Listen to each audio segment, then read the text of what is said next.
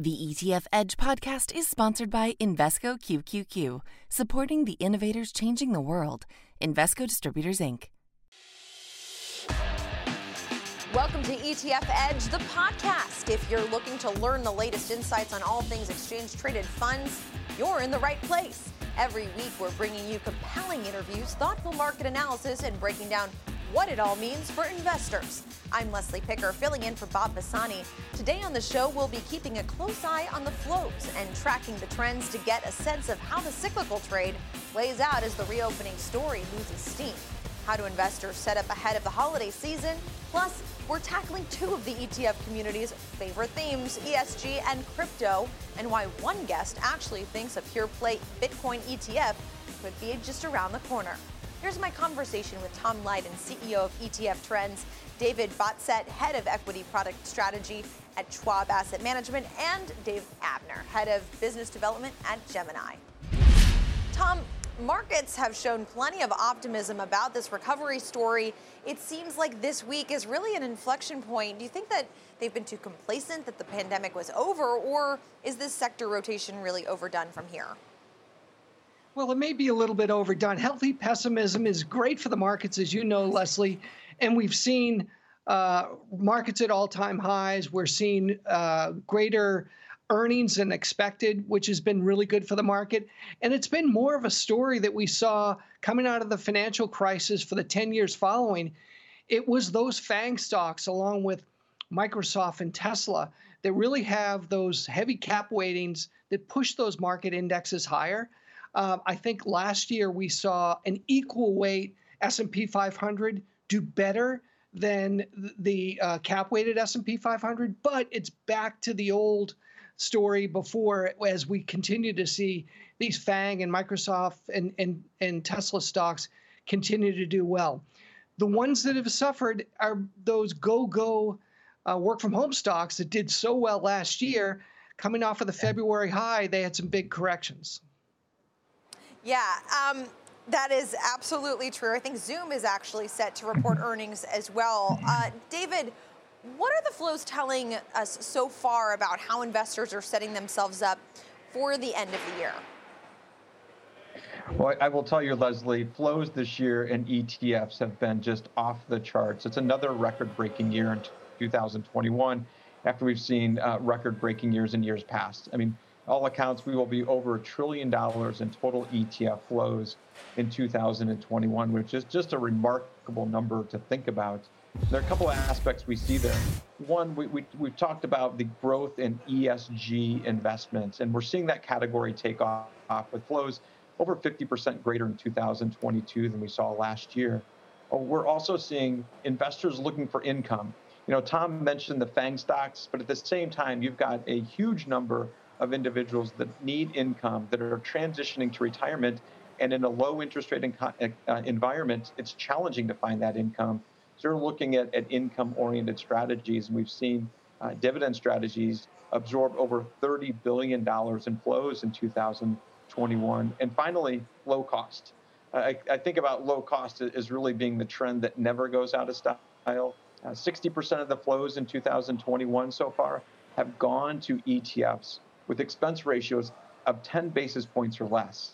So it's great to see investors continue to demand low cost. So you're saying that nobody wants to pay more to invest in ETFs then? Makes sense. Who wants to pay more? We're paying enough already, given the inflation picture out there. No need to pay more for ETFs. But you bring up a good point with regard to ESG, and I want to talk about that undeniably hot trend that's really taken the ETF world by storm. That's environmental, social, and governance.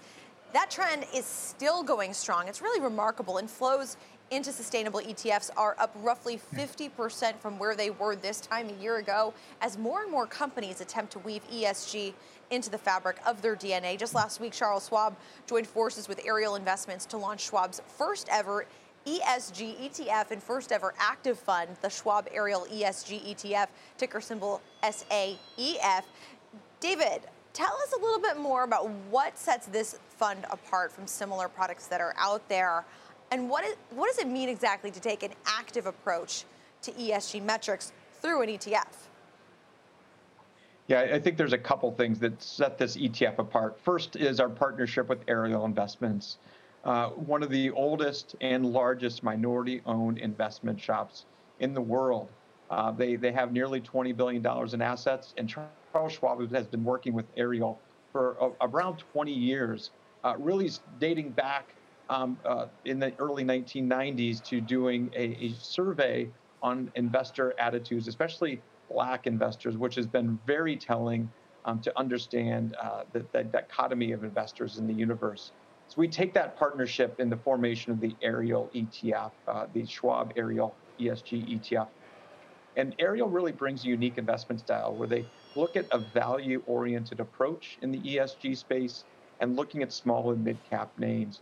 And small and mid-cap ESG strategies are really hard to come by.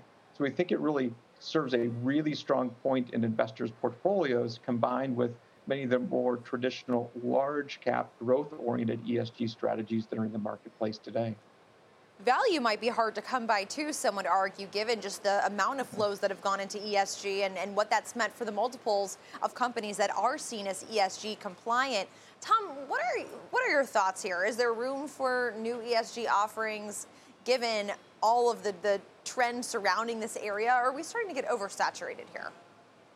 Well, it's surely a popular area, Leslie, and there has been some discussions about maybe standardizing ESG as far as the research. However, the horse has already left the barn, let's just say, because there's so many choices, and all the management companies and index providers look at this in so many different ways, which is good for the average investor. You look at the unique approach that Ariel brings and the fact that they've been at this for decades, where there are a lot of companies that can't say the same. However, it does require more research for the average investor and, most importantly, the average advisor, because the average advisor's clients out there is expecting, not just requesting, but expecting some type of ESG overlay, and that might come in a lot of different shapes, sizes, and colors, and that's going to be really important going forward. Yeah, they're expecting that overlay without sacrificing returns, which of course is the tightrope that managers have to walk. Now, I just want to switch gears a little bit to talk about crypto. The SEC has approved 3 Bitcoin futures ETFs this year, but has thrown cold water on the notion of a pure play Bitcoin ETF, most recently rejecting VanEck's proposal for a spot Bitcoin ETF 2 weeks ago. Let's bring in Dave Abner into the conversation. He's still with us. Despite all the naysayers, the SEC's latest move, he believes that the crypto community will get what it wants, and that is a pure play Bitcoin ETF. He believes it's imminent. Dave, you head up business development at Gemini Crypto Exchange. Why are Bitcoin future ETFs the answer to SEC's crypto conundrum? Great question, Leslie. Thanks for having me on today. The SEC is moving very meticulously in the Bitcoin and the crypto ETF space. They've thought about this. They've worked very hard. They've obviously been paying attention and reading a tremendous amount of work that's been produced on the subject.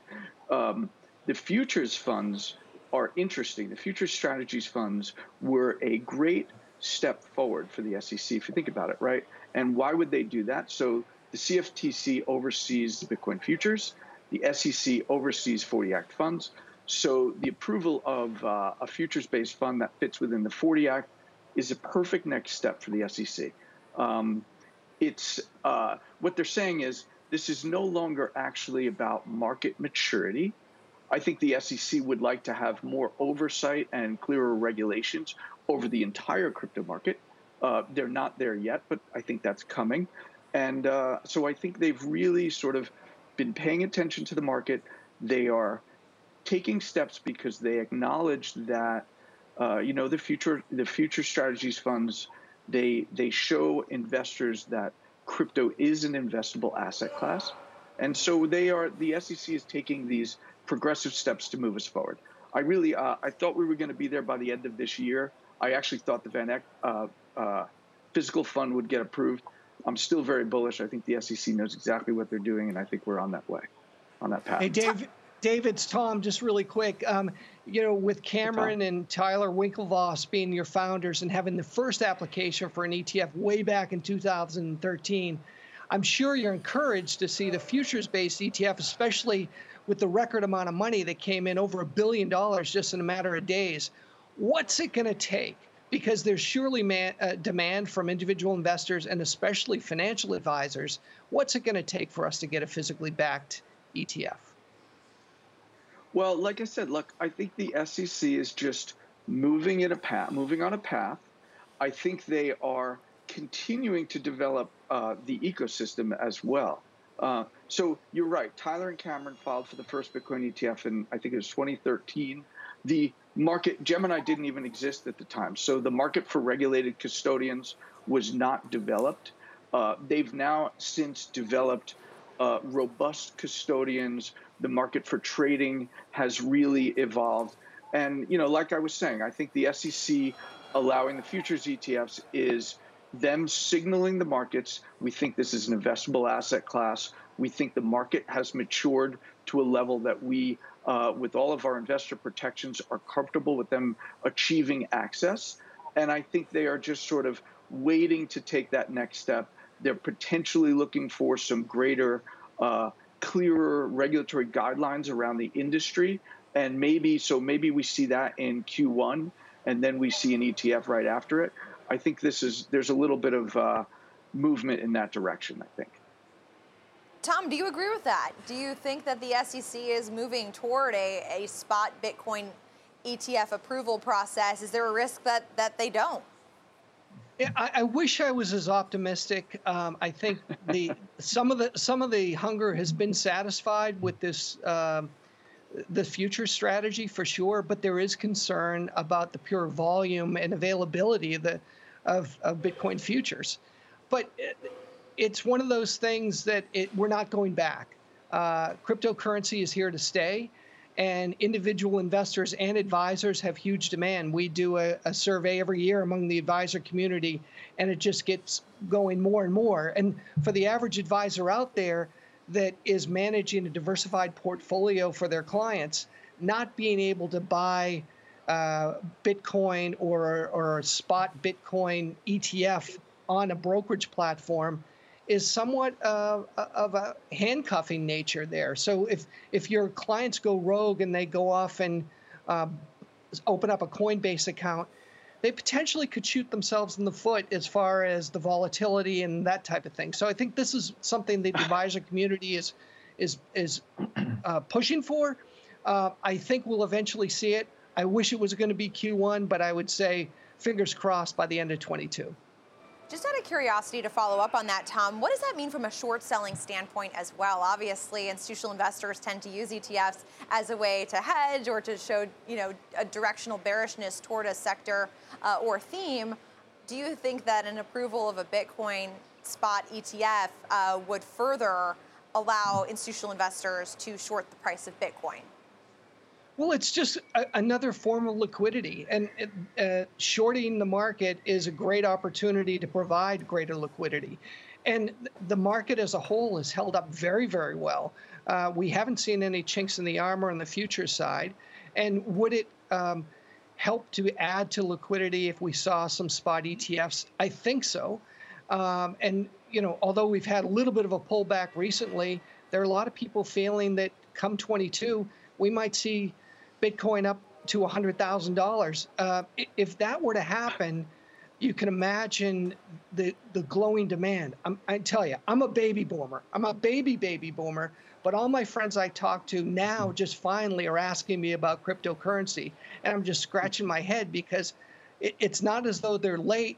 They're going to continue to maybe dip their toe in the water, but they like to do it on their brokerage account as opposed to going to a Coinbase account or something like that.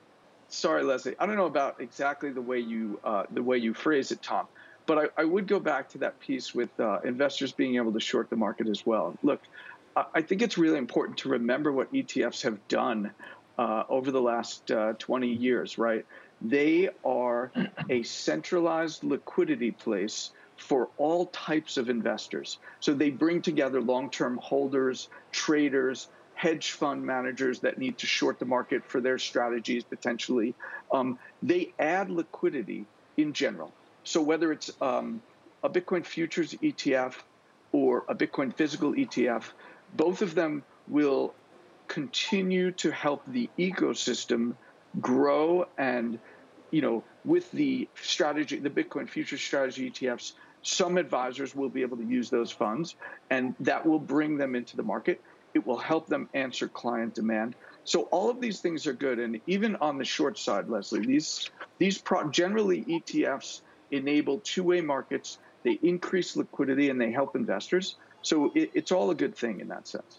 Yeah. That's and Leslie, right. if I can add one more thing, the great thing is you have companies like Gemini, but there's so many other very high-profile companies that are pushing for the same thing. They want a spot Bitcoin ETF. And the cool thing is they're working together.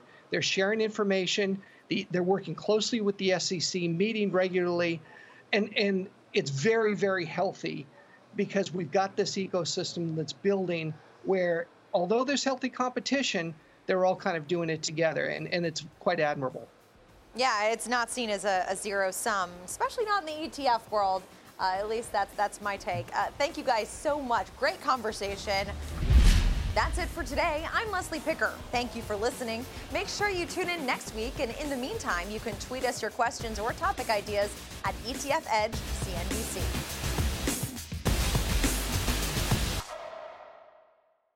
Invesco QQQ believes new innovations create new opportunities. Here's to greater possibilities together.